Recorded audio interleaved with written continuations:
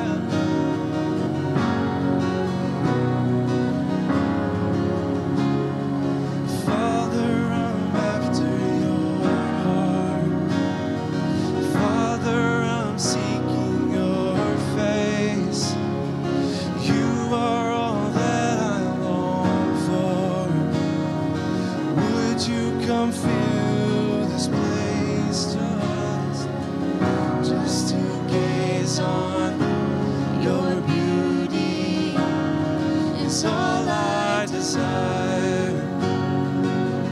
Just to dwell in your presence is all I long for.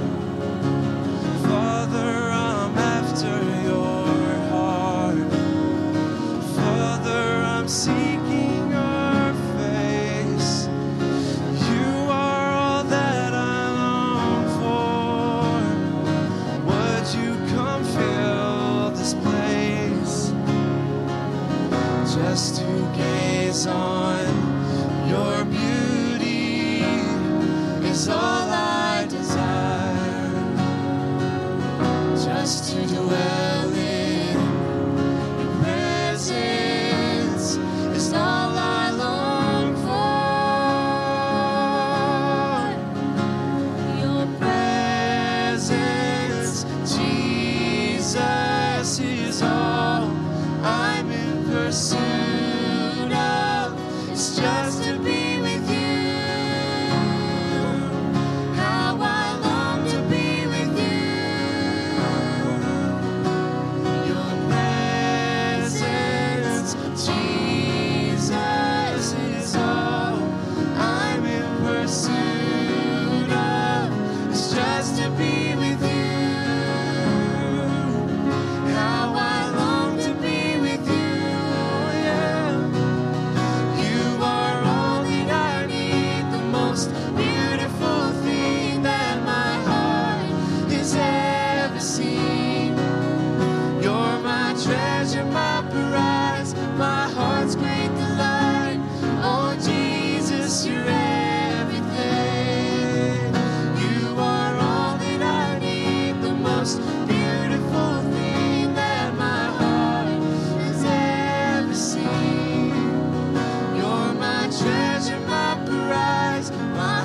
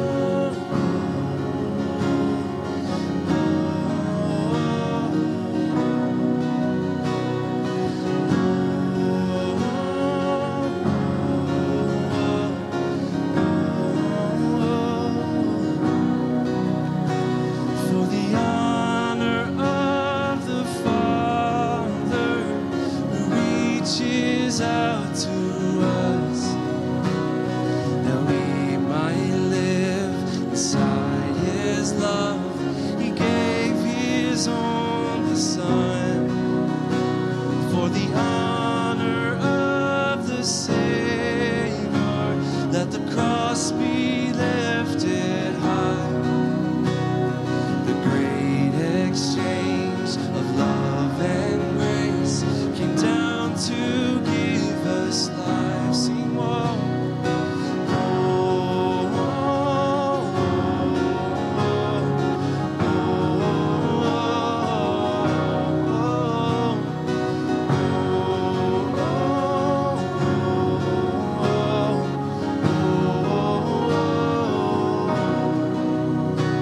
For the honor of the Spirit, whose power lives in us, that we might see much greater things as we embrace your love. For the honor of your kingdom, whose reign will never end, we'll give our lives a sacrifice until you come again. Sing, whoa,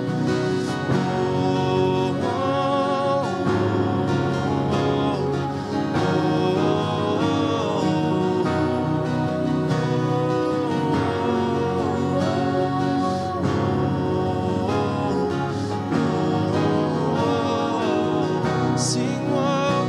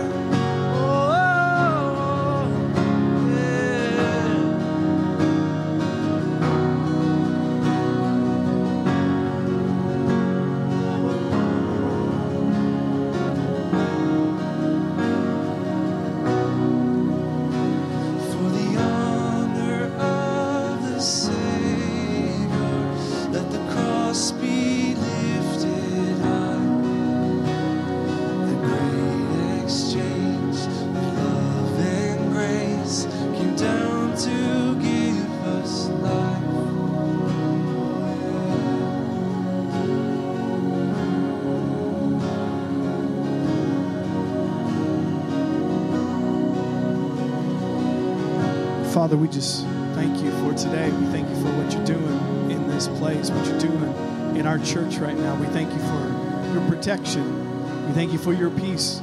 We thank you for your joy. Father, we thank you for everyone who's watching this, whether that's on their TV or on their smart device, whether they're listening to this in their car, on a podcast. Father, we thank you that you're going to speak to us, and you're going to help us, you're going to minister to us today. And we thank you that your word is still relevant today.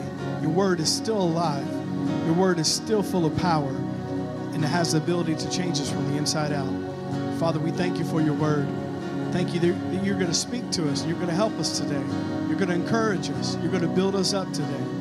That we're going to have faith come to us, because faith comes by hearing, and hearing by the word of God.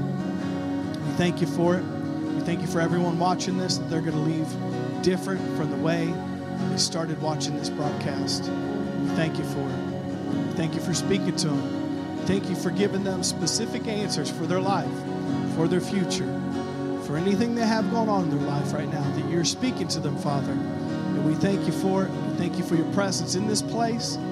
Wherever they're at right now, we thank you for your tangible presence there. We thank you for it in Jesus' mighty name. Everybody said? Everybody said? Amen. You can be seated today. We're glad to be here at Church on the Rock again for another service. If you got your Bibles with you, let's turn to Proverbs 12, verse 25.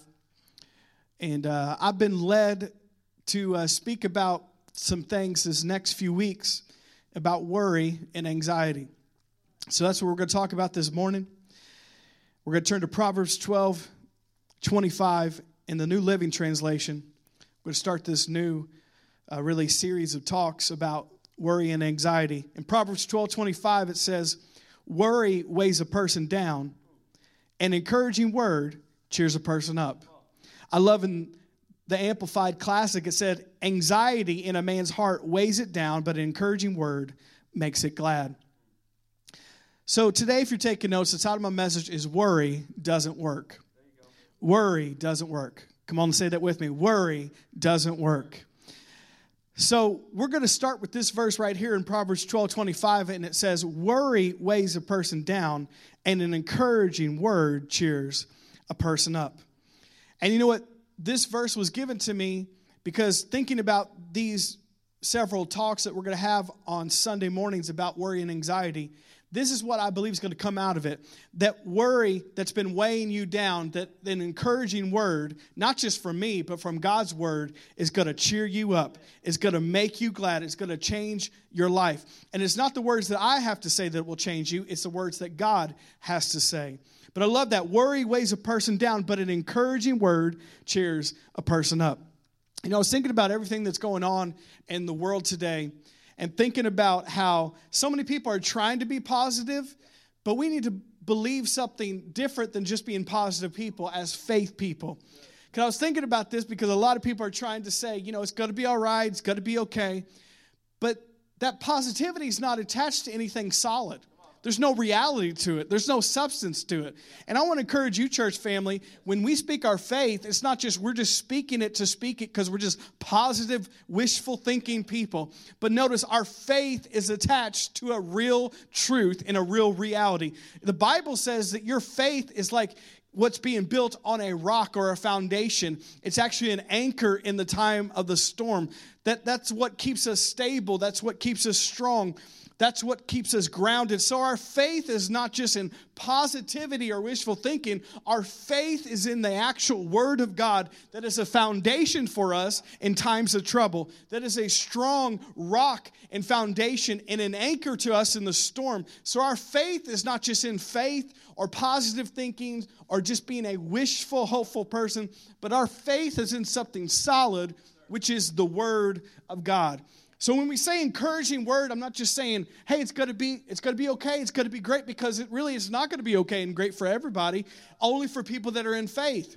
Because God doesn't respond to just your need or your want. He responds to your faith. That's what God responds to. And we receive from God by our faith. So when we're speaking faith, when we're speaking that God's going to do something for us, it's not just in nothing. We're speaking that because our faith is rooted in a real reality, which is the Word of God, which is something that we can stand firm on, just like it says in the Bible, the house that was built upon the rock. It was something firm that when the storms of life came, they were still standing. The anchor that holds us steady and stable in troubled times. That is the word of God. And that's the encouraging word he's talking about in this passage. Not just, cheer up, guys. It's going to get better, guys. No, that doesn't do anything for anybody. But a word spoken in season, in faith, is what's going to change our life. So Proverbs 12:25, let's read again. Worry weighs a person down. An encouraging word cheers a person up. But notice it says in verse 25 in the Amplified, anxiety in a man's heart weighs it down, but an encouraging word makes it glad. Realize that worry and anxiety are pretty much the same thing. Worry is you thinking about the future in fear because you're worried. Anxiety is you being anxious about the future because you're in fear. So anxiety and worry are really the same thing. That you could really exchange either word. That's why one translation uses worry, the other uses anxiety. But it's all about you thinking about your future in fear, not in faith, in fear. And really the root to all the issues that we're having in this world, because there's really a mental health epidemic in this world, it is all rooted in fear. It's not necessarily all just a chemical imbalance in your head. It's not all necessarily circumstantial. It's really an internal issue, not an external issue, because if you get out of that fear and get into faith, your anxiety and depression will leave. But a lot of people, at the root of it, at the core of that worry and anxiety is fear. But we realize we can deal with that because God can give us the strength. And notice what he gives us to encourage us when we're worried, when we're anxious. He gives us an encouraging word to cheer us up. An encouraging word that will make us glad. Not just any word, his word he's given us, your Bible. That's the word he's talking about today. So I believe in these messages, you're not going to just receive a pat on the back and, hey, it's all going to get better. But you're going to have a life-changing word because the word of God is what's going to change you. And that weight, that anxiety that you're feeling, it's interesting that the Solomon who wrote this, he actually said, worry and anxiety weighs you down, because we know this, and he wrote this way before a psychologist or a doctor figured this out, but we know this, that worry and anxiety, one of the main physical symptoms of anxiety and worry is a weight or pressure on your chest, or weight or pressure in your head. That's a physical symptom of anxiety. It weighs you down. It beats you down. It beats you up. You know, I've been able to see sometimes in people's eyes and in the way they talk and in the way they walk, you can see anxiety and worry on people because it weighs you down. It beats you down. But you know what? God has answers for us today, and it says an encouraging word will cheer you up. An encouraging word will make you glad. And that's what God's will is. Not that you stay in anxiety and worry, but that you are lifted up. And the only thing that's going to lift you up is an encouraging word from his word. So that's what we're going to talk about today, and I'm excited about it. Worry doesn't work. So if you got your Bibles again, let's look at Matthew 6, verse 25, and we're going to hang out here for the most of the rest of the day. Matthew 6 and verse 25. And before we start reading this, I want to set it up. In Matthew 6:25, this is a very familiar passage because it is a part of Jesus speaking about the Sermon on the Mount. And the Sermon on the Mount was actually several chapters here in Matthew. It's where Jesus went on to a hillside and he preached the famous message on the Sermon on the Mount. And this is a part of it. He talks about a lot of things on the Sermon on the Mount message. But you can picture Jesus speaking this is in the Middle East, on a beautiful hillside, probably overlooking a lake, probably the Sea of Galilee, something like that. And there's thousands of people listening to Jesus. And he's standing up on this hill, or maybe he's sitting down on this hill, the Sermon on the Mount. And he's speaking this about how the kingdom of God works, how we should respond as believers. And this whole passage is about worry. So that's what we're going to talk about it today, because worry doesn't work.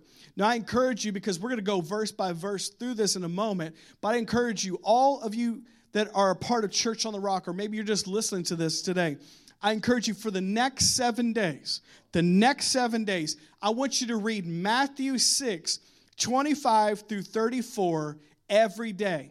You could change the translation if you want, read some commentary on it if you want. But for the next 7 days, to combat worry in your life, I want you to read Matthew 6, 25 through 34, because worry doesn't work. You guys ready for this? I love this passage. So Matthew 6, 25, it says in the Passion, "This is why I tell you to never be worried about your life. For all that you need will be provided, such as food, water, clothing, everything your body needs. Isn't there more to your life than a meal? Isn't there more to your body than clothing?" Verse 26, "Look at all the birds. Do you think that they worry about their existence? They don't plant or reap or store up food, yet your heavenly Father provides for each one of them. Aren't you much more valuable to your Father than they? So which one of you by worrying could add anything to your life?" Verse 28, "And why would you worry about your clothing? Look at all the beautiful flowers of the field. They don't work or toil, yet even Solomon in all his splendor was robed in beauty more than one of these. So if God has clothed the meadow with hay, which is here for a short time and then gone, won't he provide for you clothes you need, even though you live with such little faith?" Verse 31, "So then forsake your worries. Why would you say, what will we eat? Or what will we drink? Or what will we wear? For this is what the unbelievers chase after. Doesn't your heavenly Father already know the things your body requires?" Verse 33, "So above all else, constantly chase after the realm of God's kingdom and the righteousness that proceeds from him. Then all of these less important things will be given to you abundantly. Refuse to worry about tomorrow, but deal with each challenge that comes your way one day at a time. Tomorrow," notice this, "will take care of itself." So I'm excited to get into this. We're going to kind of go verse by verse. We're talking today about worry doesn't work. So once again, this passage is really a message that Jesus was preaching on the Sermon on the Mount to all these people. And he was talking to them about worry in the kingdom of God. And I love the examples he gives because he first of all says in verse 25, "This is why I tell you to never be worried about your life, for all that you need will be provided." Jesus said, I'm telling you, do not be worried about your life, for all that you need will be provided. We're going to go verse by verse through this. And the first thing I want to say is the command to not worry is not a suggestion. It's a command. God didn't say, try not to worry. I know everybody's worried. Everybody's scared, so it's understandable. I'll let that one go. No, worry is a sin. And worry is wrong. And worry is really a slap in the face of your Creator saying that He's not going to take care of you. And He's not going to come through tomorrow for you. And so worry, right here in this passage, Jesus said, do not be worried about your life, for all that you need will be provided. Now, if you really believe that, you wouldn't be worried. The reason we're worried is because we don't really believe that God's really going to provide everything we need. But Jesus just said that. Do not be worried, but believe that everything you need will be provided. A lot of times we look at the outward sins like they're a bigger deal than the inward sins. None of you would say that drinking or sleeping around, none of you would be okay with those things in your life, but you put up with worry. You put up with fear. You put up with unforgiveness. And actually, if you read your Bible, God says way more about do not fear and do not worry than do not sleep around. He says way more about do not be worried and do not be anxious than about you drinking. He says way more about don't be fearful, don't be anxious, don't be worried, don't be concerned about your life than most any other thing that we would think about in the Bible is wrong. Worry is a sin. And actually, in reality, the inward sins hurt you more than the outward sins. Because the inward sins sometimes take longer to get rid of because they're rooted in our spirit and our soul. And we got to get that worry out of us. You know, worry is so dangerous. Worry is more dangerous than the coronavirus. You being worried about the virus is worse than the virus. You being worried about your financial situation is worse than your financial situation. Because when you're worried, God can't help you. He can only help you when you're in faith. And notice what he says here. Do not worry. Why? Because everything will be provided. Now, when you believe that, all the worry leaves. But notice, it's not a suggestion. It's a command. But then he goes on and he explains why we don't need to worry as his children, as believers. He says, do not worry about your life, for all that you need will be provided, such as food, water, clothing. Notice that's everything you need, the basics of life. Isn't there more to your life than a meal? What's the answer? Yes. I mean, there's some pretty good meals around here, but still, your life is more than just one meal. It's way bigger than that. Isn't your body more than clothing? Absolutely, yes. Now, we all like great outfits, but your life is way bigger than just great outfits. Notice the first example he gives is the birds. Verse 26, look at all the birds. Do you think they worry about their existence? No, they don't. They don't think about it at all. They could really care less about human beings in general. As most of you have seen, when it's gotten a little bit warmer outside, a lot of our cars have gotten demolished by birds. Because they don't care. They're just living. They're not worried. They're not concerned. They're not fearful. They're not anxious. They're just alive. And notice what it says. Do they worry about their existence? No. They don't plant or reap or store up in food. They don't have a refrigerator. Yet your heavenly Father provides them each with food. Aren't you much more valuable to your Father than they? Yes, you are. So which one of you by worrying could add anything to your life? I love it. He gives the example of birds because birds are everywhere. You go to any continent in the world, birds are there. You go to the city, birds are there. You go to the country, birds are there. You go to a cold environment, birds are there. You go to a hot environment, birds are there. The animal he chose are the ones that are everywhere and that are visible to every human being on the planet right now. There's no other animal that is visible at all times to everyone on the planet than a bird. And God says, just go outside and look at the birds. They're alive for a reason because I'm taking care of them. How much more you are better than a bird? How much more will I feed you and clothe you and take care of you? And notice those birds never worry about anything. They always find a meal. They always find a way to stay alive. And God takes care of them. How much better than a bird are you? It's really good during this period of time, especially if it's nice weather. Go outside, look at the birds. Dr. Dufresne used to talk about that all the time. Go outside, look at the birds. He used to say, you're better than a bird. You need to remember that. You're better than a bird. Animals are great, but they are not in the same class as you. They are not created in the image and likeness of God.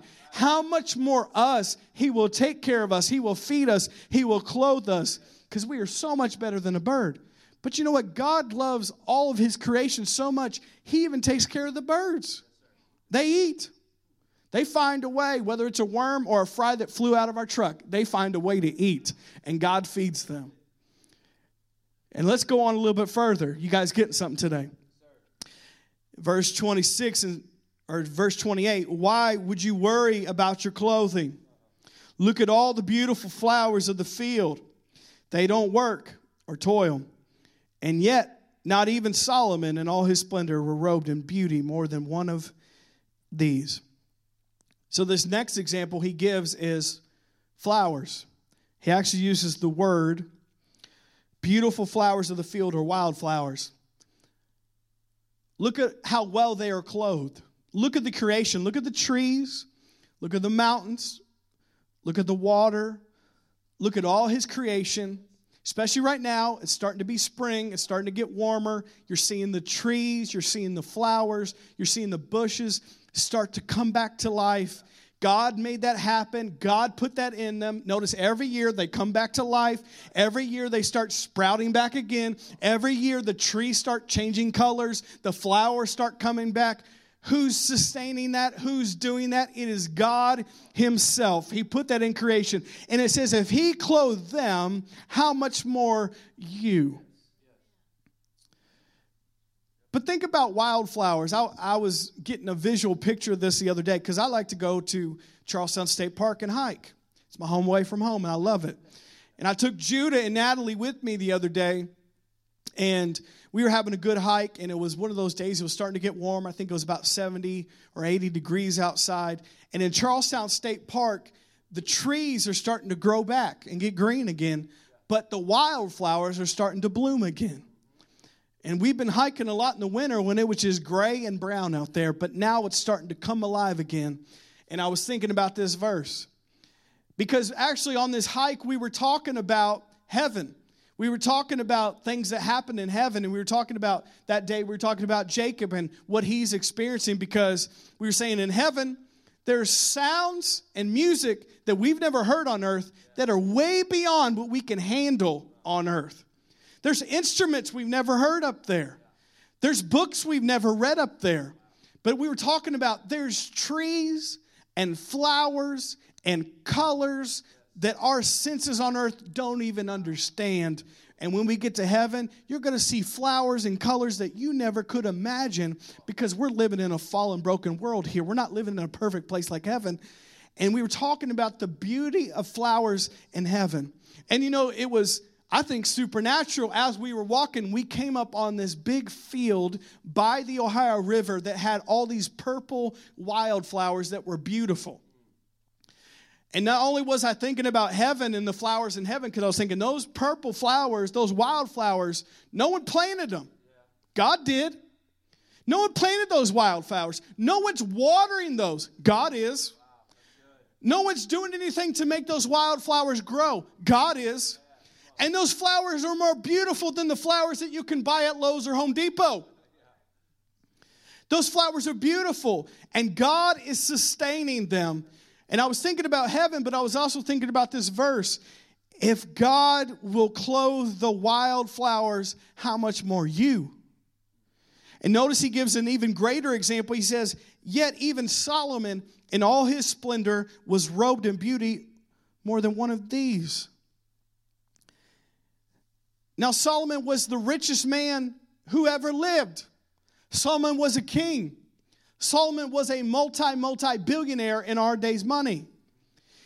And he's saying here that the clothing that God has given to the flowers is way more than all of Solomon and all his glory. Now you can imagine how many closets that Solomon had of clothes. How many shoes Solomon had. How many crowns Solomon had. How many robes Solomon had. How many flip-flops Solomon had. He was a multi-billionaire, and he wasn't just wearing cheap stuff. He was wearing stuff made of gold and jewels and precious clothing and precious fabrics that were worth, millions in that day, because he was a billionaire. And he's saying here, if God clothes the flowers, and it's way more than even Solomon and all his glory, how much more you? How much more you?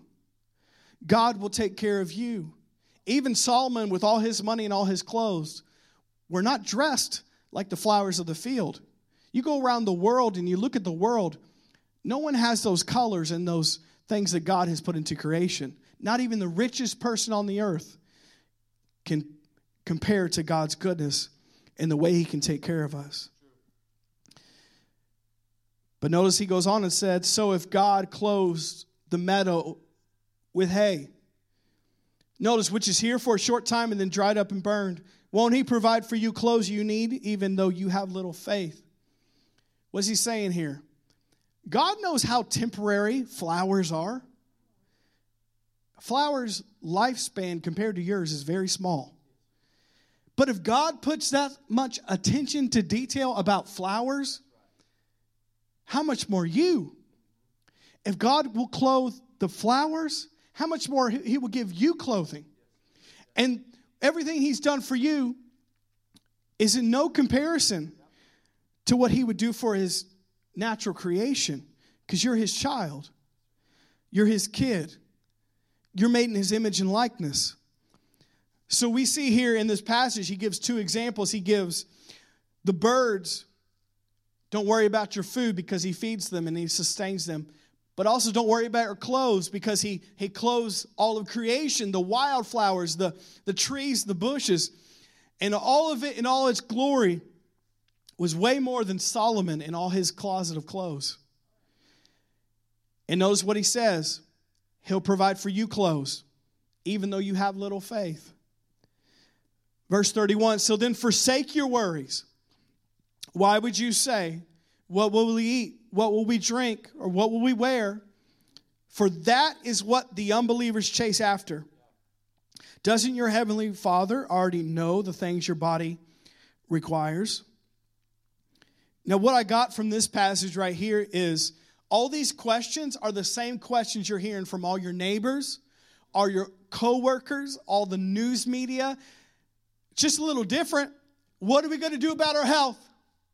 What are we going to do about our finances? What are we going to do about the future? What are we going to do about our church? What are we going to do about this country? And he says, don't worry about that. Forsake those worries, knowing that God is going to take care of you.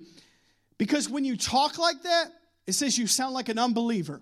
You sound like somebody who doesn't even know God.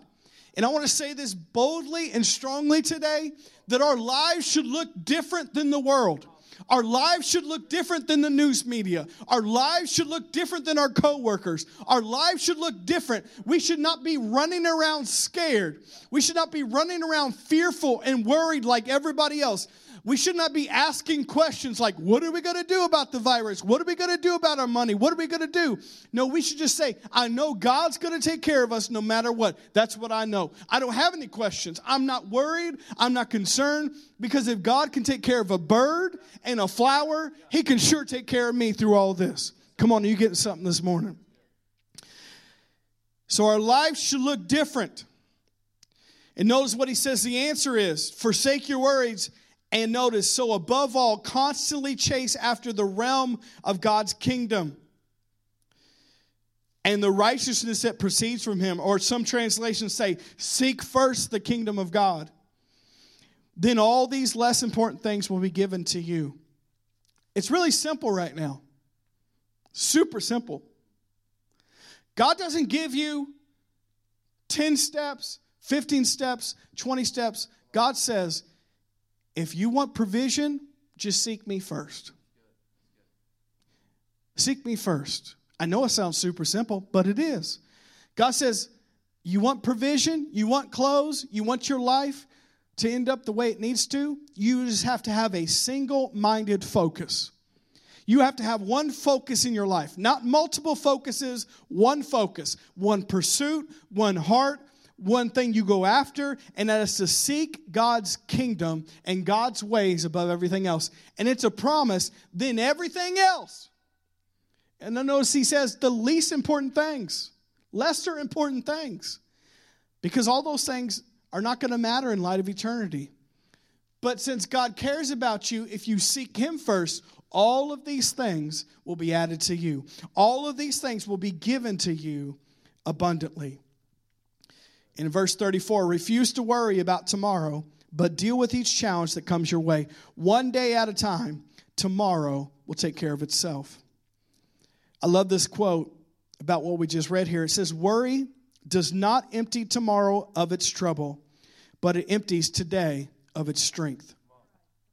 When we worry, we don't change tomorrow for the better. We just make today miserable for ourselves. That we have no strength to live today. We have no energy to live today. We're just miserable today thinking about tomorrow. But notice what Jesus says. Don't worry about tomorrow. Just think about today in faith. Because when you get tomorrow, there will be a new grace, a new help, a new anointing on your life to deal with tomorrow. But don't worry about it. Because you know when you get tomorrow, God will already be there. And he'll be there to help you, and he'll give you the strength and the grace and the ability and the provision you need when you get to tomorrow. So there's nothing to worry about. But notice, worry does not empty tomorrow of its trouble, but it empties today of its strength. You guys getting something?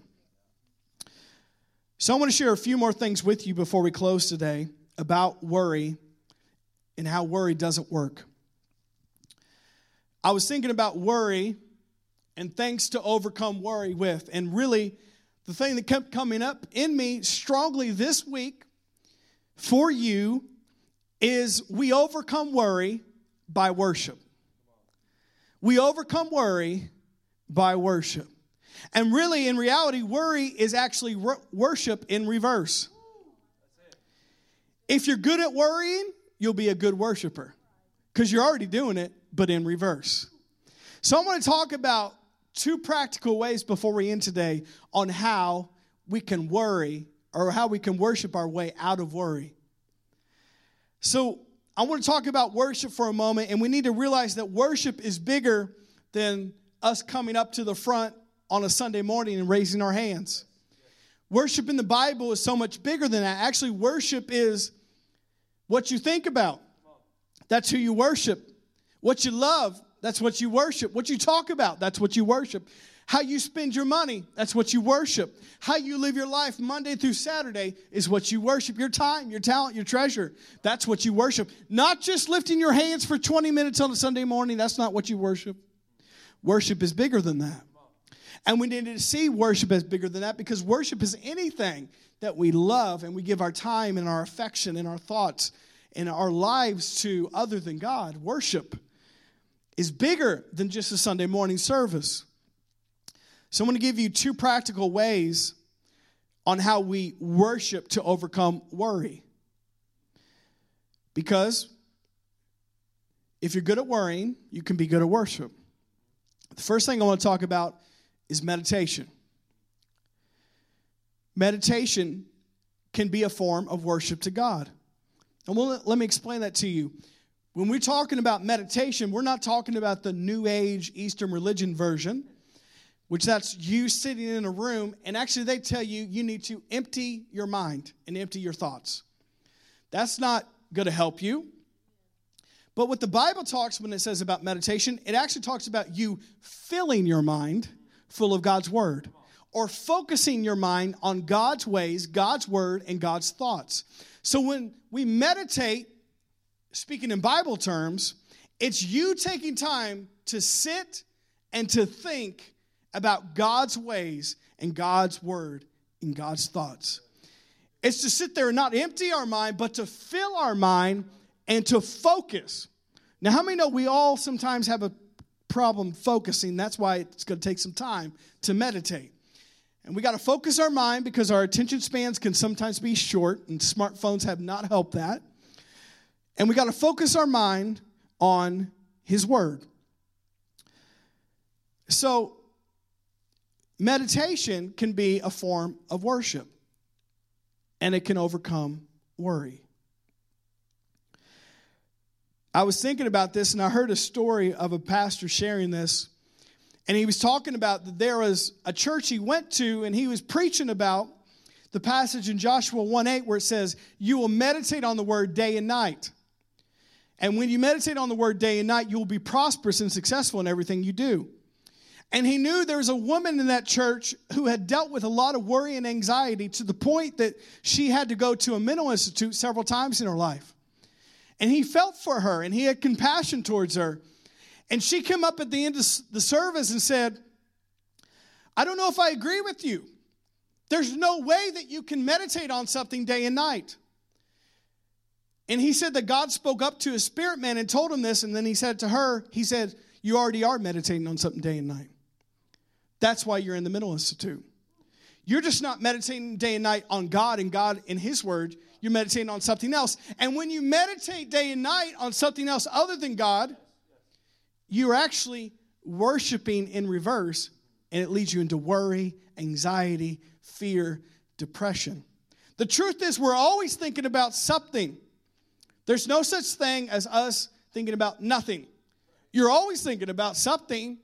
That's why we have to fill our mind and focus our mind on the right things, and the right thing is God's Word. And when we do that, that's what the Bible calls meditating on God's Word. So you're already meditating on something day and night. And let's be honest, if you feel anxious right now and you feel worried right now, you're meditating on the wrong things. Don't look at somebody else to blame. Don't look at somebody else to get a hold of. No, you have been meditating on the wrong things. That's why you feel the way you feel. In the same way, when you meditate on God's Word and you worship Him, you have feelings of peace, and joy and faith. All depends on what you do with your worship. So let's look at a verse here in Psalm 1 through 3. We're talking about worship and meditating God's word. It says, "Oh, the joys of those who do not follow the advice of the wicked, or stand around with sinners, or join in with the mockers." This is Psalm 1:1. Verse 2, "But they delight in the law," or the word of the Lord, "meditating on it day and night." And verse 3, this is the person's life that meditates on the word, which is worship. "They are like trees planted along the riverbank, bearing fruit each season. Their leaves will never wither, and they will prosper in all they do." But notice, this is the life of the believer who chooses to meditate on God's word day and night. They are like a tree planted by the rivers. So that tree is healthy. That tree is full of life. And notice it says it will bear fruit each season. Notice, not just in summer, it will bear fruit each season. In the fall, in the winter, in the spring, during a pandemic, during a famine, it will bear fruit. And notice it says, because you're planted by a higher reality and a higher realm, and you're planted and meditated in God's word, their leaves will not wither, and they will prosper in all they do. But notice that only comes when we choose to meditate in God's word. And meditation is a form of worship. So notice, when we meditate on the wrong things, that's worry. But when we meditate on the right things, that's worship. So you can either be changed for the good or the bad, for the positive or the negative, all depending on what you are filling your mind and focusing your mind on. But notice it says, those who delight in God's word or God's law, meditate on it day and night. They are like trees planted along the riverbank, bearing fruit each season. Their leaves will never wither, and they will prosper in all they do. That's God's word for us. Joshua 1:8 says the same thing. If you meditate on the word day and night, you will be prosperous and have good success. So we got to be honest, we're always thinking about something, and we choose what we're thinking about. It's interesting, in Matthew 6:25, which we just read, in some translations it says, "Don't be worried," but in the King James it says, "Take no thought." Meaning, you can take a thought or you can resist a thought, because you're always thinking about something. So you can choose to take God's thoughts, or you can choose to take the enemy's thoughts. If you take the enemy's thoughts, it leads to worry or anxiety. Or if you take God's thoughts and meditate that, it leads to greater worship. Come on, are you getting something today? Brother Hagin said this. Somebody asked him this question about, how do I know if I'm worrying? He said, it's real easy. Are you thinking about it? Because if you're thinking about it, you're worrying about it. Let's not try to make it better than it is. If you're thinking about it, you're not figuring it out, you're worrying about it. You're not helping yourself, you're making it worse, because worry doesn't work. So meditation, we overcome through worship, and one form of worship is meditation. And we meditate on the right things, and worship overcomes worry. And the next thing that God gave me was, we meditate and we magnify. Those are both forms of worship in the Bible. And we magnify to overcome worry. Let me explain to you what I mean. The Bible talks a lot about worship, and really the number one worship leader in the Bible was David. David in the Psalms would always talk about magnifying the Lord. Here's a couple verses. Psalm 34:3, it says, "Oh, magnify the Lord with me, and let us exalt his name together." Psalm 69:30, he says, "I will praise the name of God with a song, and I will magnify him with thanksgiving." So when we magnify, that's a form of worship. Now, what do you do when you magnify something? Well, if you have a magnifying glass, that glass, when it's focused on something, it makes the thing that it's focused on seem so much bigger. You can focus it on a little ant, and that ant seems giant because you put the magnifying glass on it.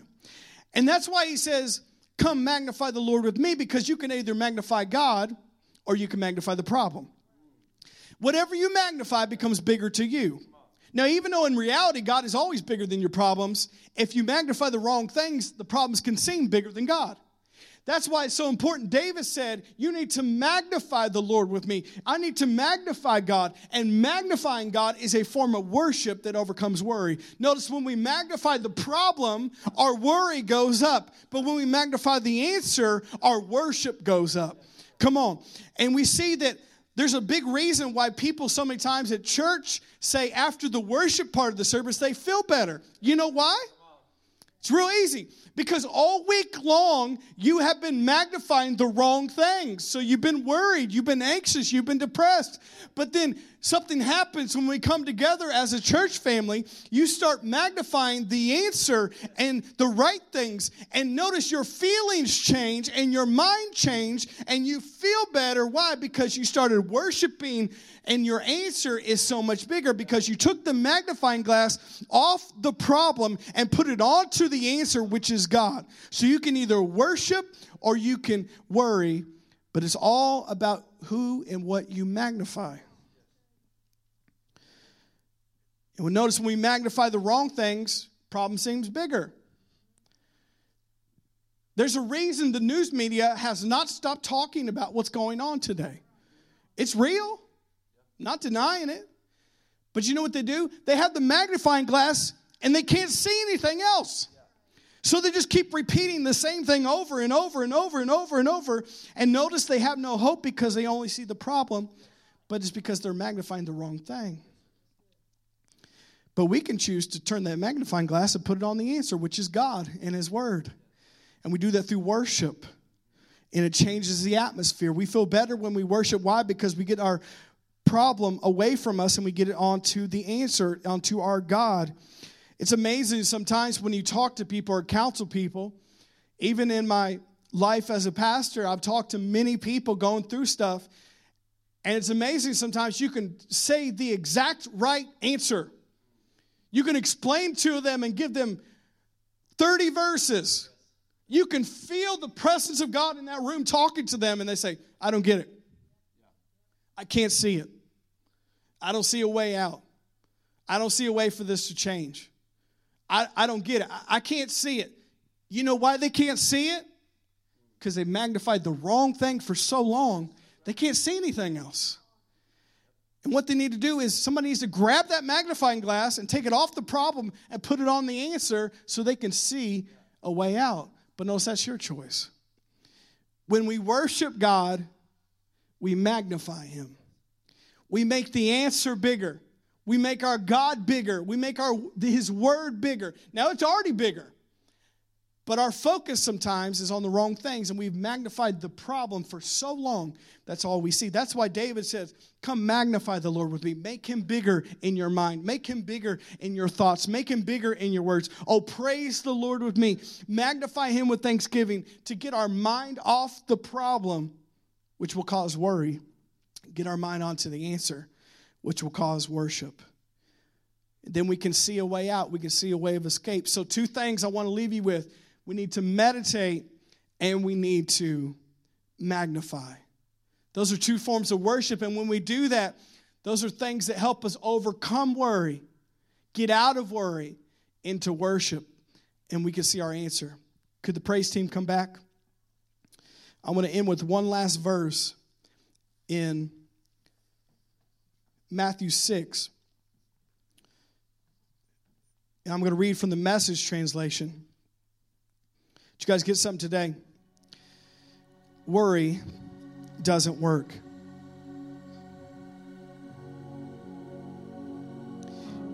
In Matthew 6 and 25 through 34, I'm going to read a couple portions of this in the Message translation. I love what it says to sum all this message up about worry. If God gives such attention to the appearance of wildflowers, most of which are never ever seen, don't you think He'll attend to you, take pride in you, do His best for you?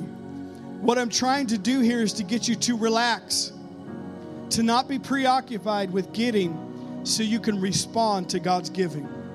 People who don't know God and the way He works fuss over these things. But you know both God and how He works. Here's the answer. Steep your life in God reality, God initiative, God provisions. Don't worry about missing out. You'll find everything, your everyday human concerns will be met. Verse 34, give your attention to what God is doing right now. Let me just say this before we close today. God's doing so much more than you realize right now. He's doing something in the world. He's doing something in this country. He's doing something in this church. And what the enemy meant for evil, God's going to turn for good. I believe it with all my heart. Our church is getting stronger through this. We're getting more unified. And when we come out of this, we're going to have explosive growth and the biggest revival we have ever seen. Not just this church, but I believe the church globally, because the church is rising up. But notice it says, give your attention to what God is doing right now. And don't get worked up about what may or may not happen tomorrow, what the message says. God will help you deal with whatever hard things come up when the time comes. So give your attention to God. I love that. And what He's doing right now.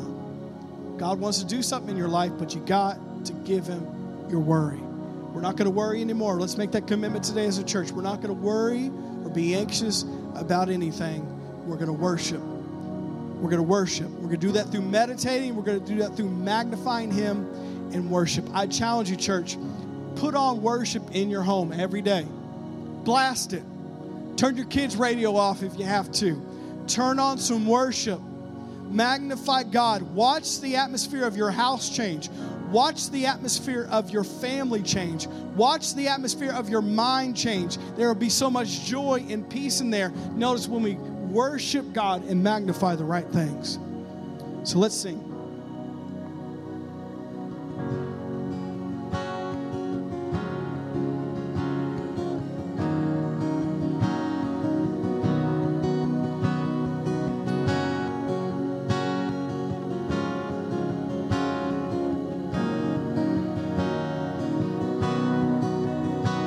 Forever, forever.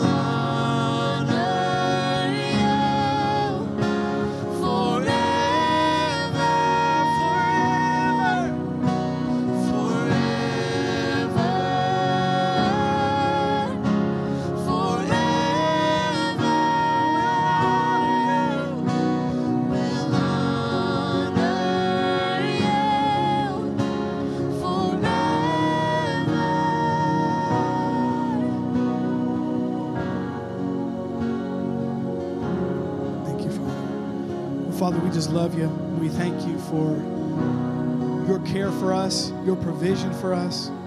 We believe it for our entire church family and anyone watching. We thank you, God, that you take good care of us, and we believe that.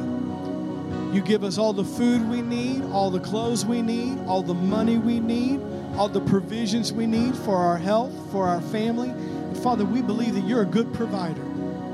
We're not going to worry. We're not going to be anxious. We refuse to. We're going to walk in peace, walk in faith. And Father, we're not going to worry. We're going to worship. We're going to worship you by meditating on your word. We're going to worship by magnifying you with our worship and our thoughts and our singing.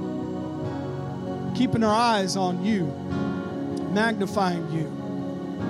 We're going to make the answer bigger and the problem smaller. And we thank you that your word says nothing's too hard for God. That you are well able to take care of us, to help us, to strengthen us, to provide for us. And Father, you care for us more than you care for the birds, more than you care for the flowers, more than you care for anything. You care about us as your children. And we thank you, you're a good Father, and you're a good provider. And we're not going to worry. We're going to cast our cares on you, for you care for us. We realize worry doesn't work. We're going to choose to worship. Father, we thank you for it. We thank you for it. We thank you for it today. We thank you for your presence. Father, I pray right now for people that are watching this. I thank you for healings taking place. I thank you for miracles happening.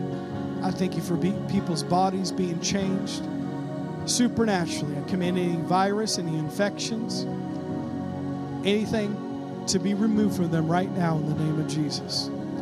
I command any discouragement, any depression, any anxiety, any worry, any torment because of fear to leave in Jesus' name. I command anything that would be against you to leave, not by our power, but by the power of God. By the name of Jesus, you have to go, and for peace to come, for joy to come, for strength to come. Father, we thank you for it today. Come on, let's just thank him. Thank him in your house. Thank him when you're watching this or listening to this right now. Let's just raise our hands. Let's thank him. Father, we thank you. We thank you. We worship you. We magnify you. We lift you up. Father, we thank you that you're greater, you're stronger, you're more powerful than anything we could ever face. And the good news is you're on our side, and you're with us, and you're for us, and your grace is going to be there for us tomorrow. We don't have to worry about it. And provisions are going to be with us tomorrow. And that you're already in our future making preparations for us. You're a God of provision, the God who sees ahead and provides for everything that we need. Father, we thank you for it. In Jesus' name.